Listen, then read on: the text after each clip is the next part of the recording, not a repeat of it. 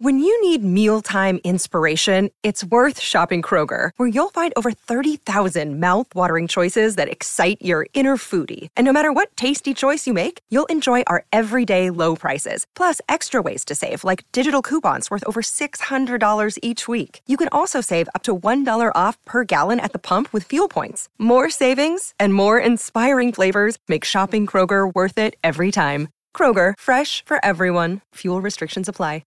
And Mark, there's a chance they could add even another player.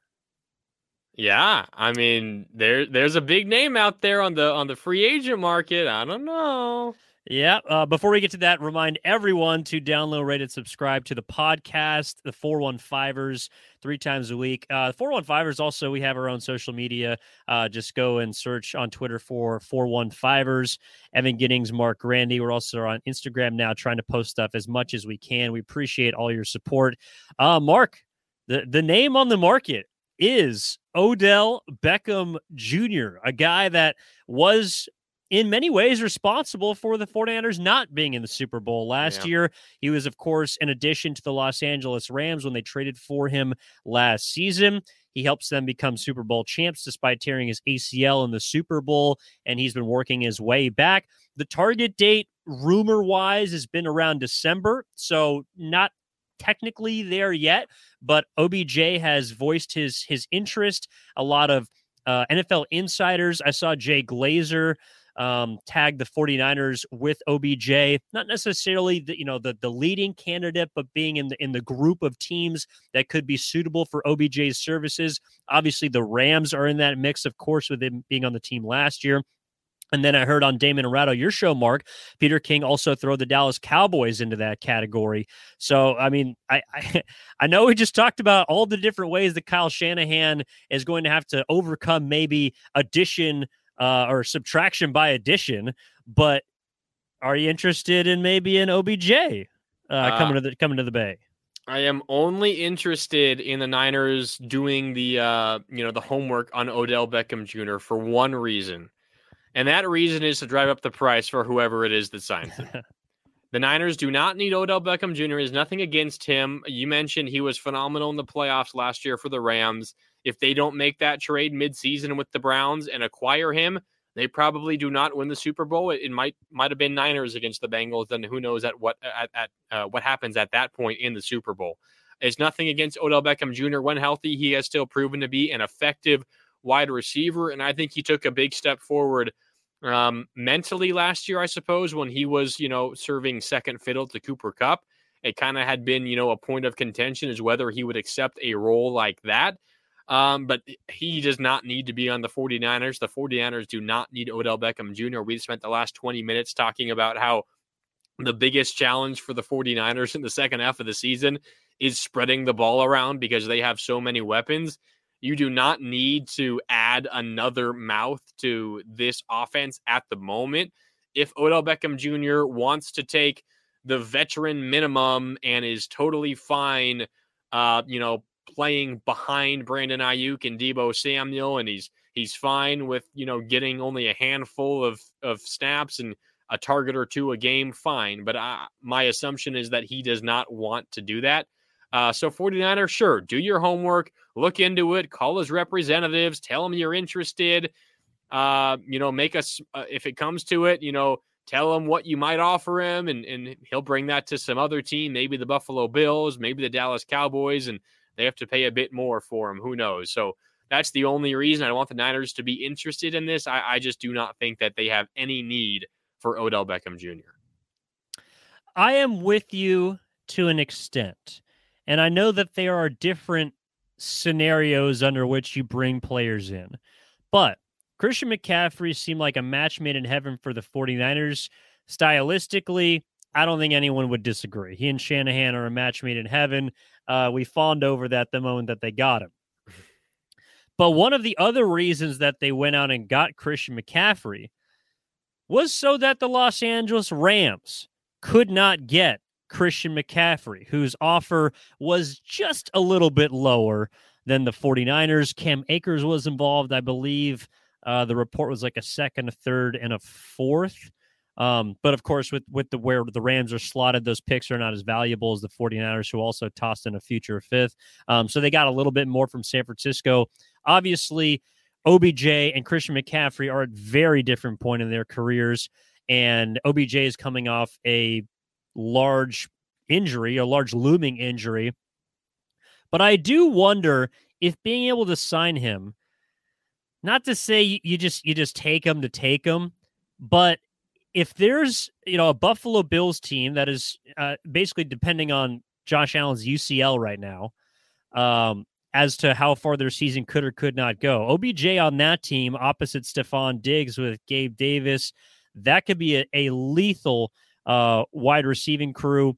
The Dallas Cowboys were another team that was thrown in there. CeeDee Lamb, doesn't really have much of a running mate outside of Michael Gallup at this point. He could go back to the Giants. There's another report there. He could go back to the Giants, who really don't have a number one receiver at this point. So as much as I don't think that the Niners need him, I also kind of wonder, okay, well, could Kyle Shanahan play some hardball just to try and scoop him up away from a potential competitor down the line? That's something that I don't know if you pay an extra umpteen, $100,000 or millions of dollars to do, but it did get my mind working a little bit, because obviously you get McCaffrey because he's an amazing player. You fit him right into your offense. But if the Rams end up getting Christian McCaffrey, that to me is a very different team than what they look like right now, as you said, lifeless last week. So it's just something to keep an eye on. Okay, well, let me ask you this. As presently constructed, and let's assume general health, Deebo Samuel does not, get hurt and miss the rest of the season. Does Odell Beckham Jr. on the 49ers make them better? And if so, how much? Yes, I think he does, actually, because Deebo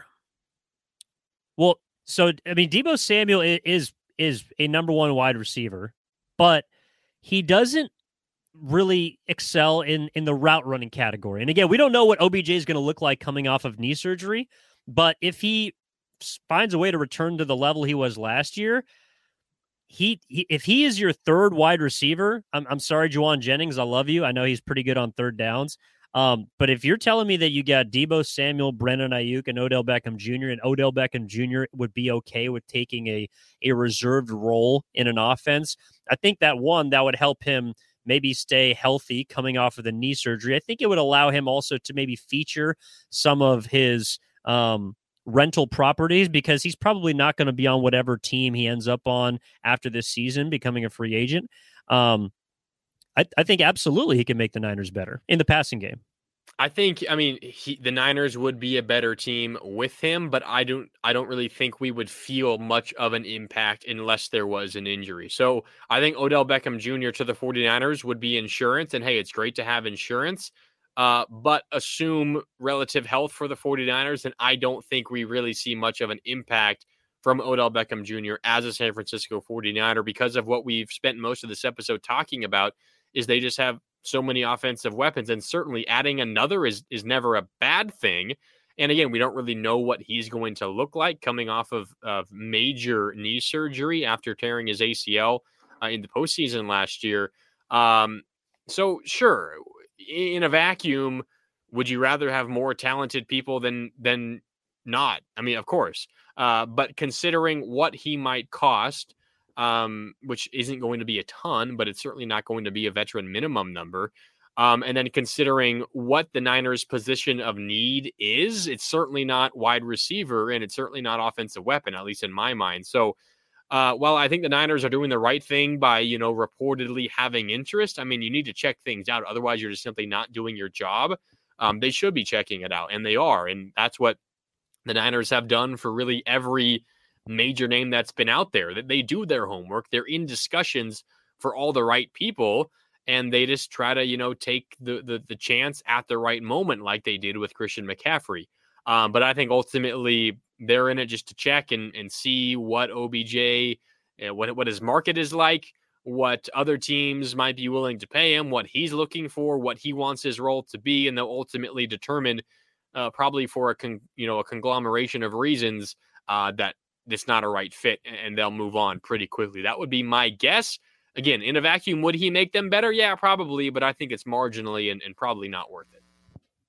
Yeah, I can definitely see that. Let me ask you a question, though. I know that the 49ers don't have much opportunity to improve outside or externally, I should say. All of their additions are going to come from the guys who are hurt right now.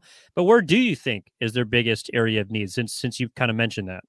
I think it's probably cornerback. I think that would be the place I go to now. Jason Verrett, of course, as we talked about earlier, is, likely going to return to the field soon at some point. Might not be against the Chargers.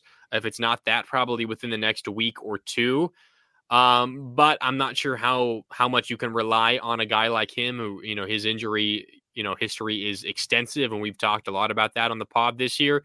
And we've talked a lot about Jimmy Ward moving into the nickel spot, Diamador Lenore having to play, the second corner spot because of Emmanuel Mosley's injury. I think corner is that spot for me. And if I were to rank, position by position of need, wide receiver or offensive weapon in general might be, one of the bottom three. I just don't think that that's anywhere near the top for the 49ers. No, I don't think it is either, but I think that, I don't know, I guess it just might be able to mask some of the other deficiencies on offense. OBJ is also a guy who can get open in space. It's not like he's a burner. I've seen some stuff on Twitter, people kind of wondering about, Danny Gray or some sort of deep threat that the 49ers may or may not have.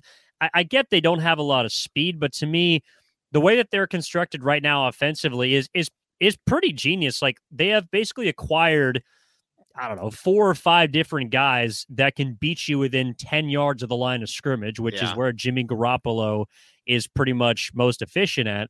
I think OBJ is also probably one of those players right now. I know that in his heyday, he could take a 5-yard slant to the house, but those days are behind him. He channeled a bit of that during the postseason run last year for the Rams. I would expect him to be a bit slower. So to me, I do think stylistically, I mean, we'll have to wait and see, but I do think he could fit into that sort of Shanahan yak or, 5 yards, 10 yards within mode. Yeah, I could see it. I'm not saying he wouldn't make the team better, because I think he would. I just don't think it's necessarily worth it. I guess I would turn the question back around to you. I went cornerback. Would you agree that that's probably the Niners', biggest position of need at this point?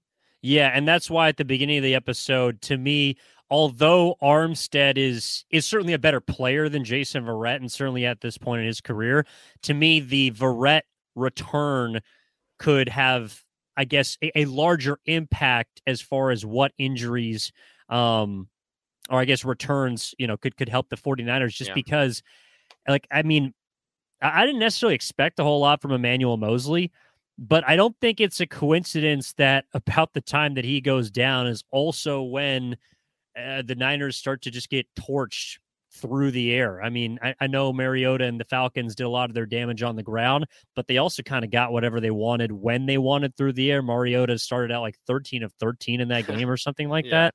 The Chiefs are a little bit of a different story, but there's going to be a lot of pass-heavy teams coming up on the horizon for the 49ers that they're going to need 2 quality corners against. So, yeah, I would say I would agree with you in reference to the corner position being the most important.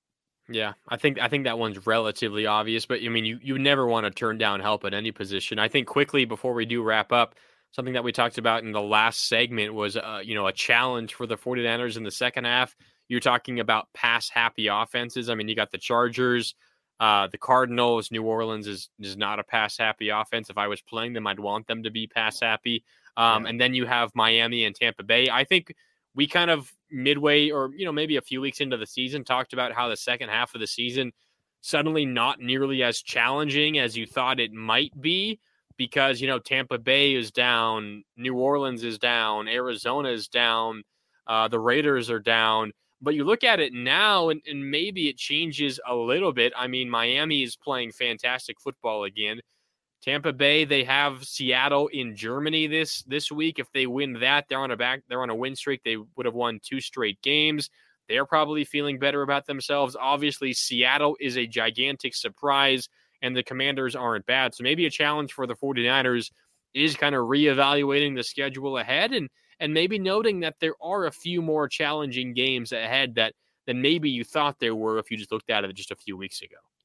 Yeah, and obviously we'll break this down further on future episodes, but just to me, the first thing that comes into my head is outside of New Orleans and probably Washington, there's a lot of teams that can score points. Like, they may not be that great on paper, but they can score, and that's at least one area so far this year that the 49ers have struggled in, is putting up large amounts of points. If there's a team like the Raiders that could potentially score 28 in a game. There's the Cardinals, who are probably not that good, but they've been in the 20s consistently. If your offense has an off day, as the Niners have been known to do, you might be in trouble. So we'll definitely take a look at one of those pass-happy and high-octane offenses on Friday, being the Los Angeles Chargers coming into Levi Stadium this weekend. But for this episode, that'll wrap things up. And Mark, thank you as always, my man. Yeah, thank you as well. I can't wait for Sunday night. It's going to be a long Sunday. Whenever the Niners play Sunday night, you just kind of spend all Sunday sitting around waiting for the game. I know there's a lot of football to keep your eyes on, but Sunday night, it makes me impatient because I just want the Niners to play already. So looking forward to it. Yeah, hopefully it won't be like the last Saturday Night Football game. We're going to talk more about it on Friday. And in the meantime, take it easy. This has been the 415ers podcast. As always, coming to you on the Odyssey Sports Podcast Network with 95.7 The Game. We will talk to you next time.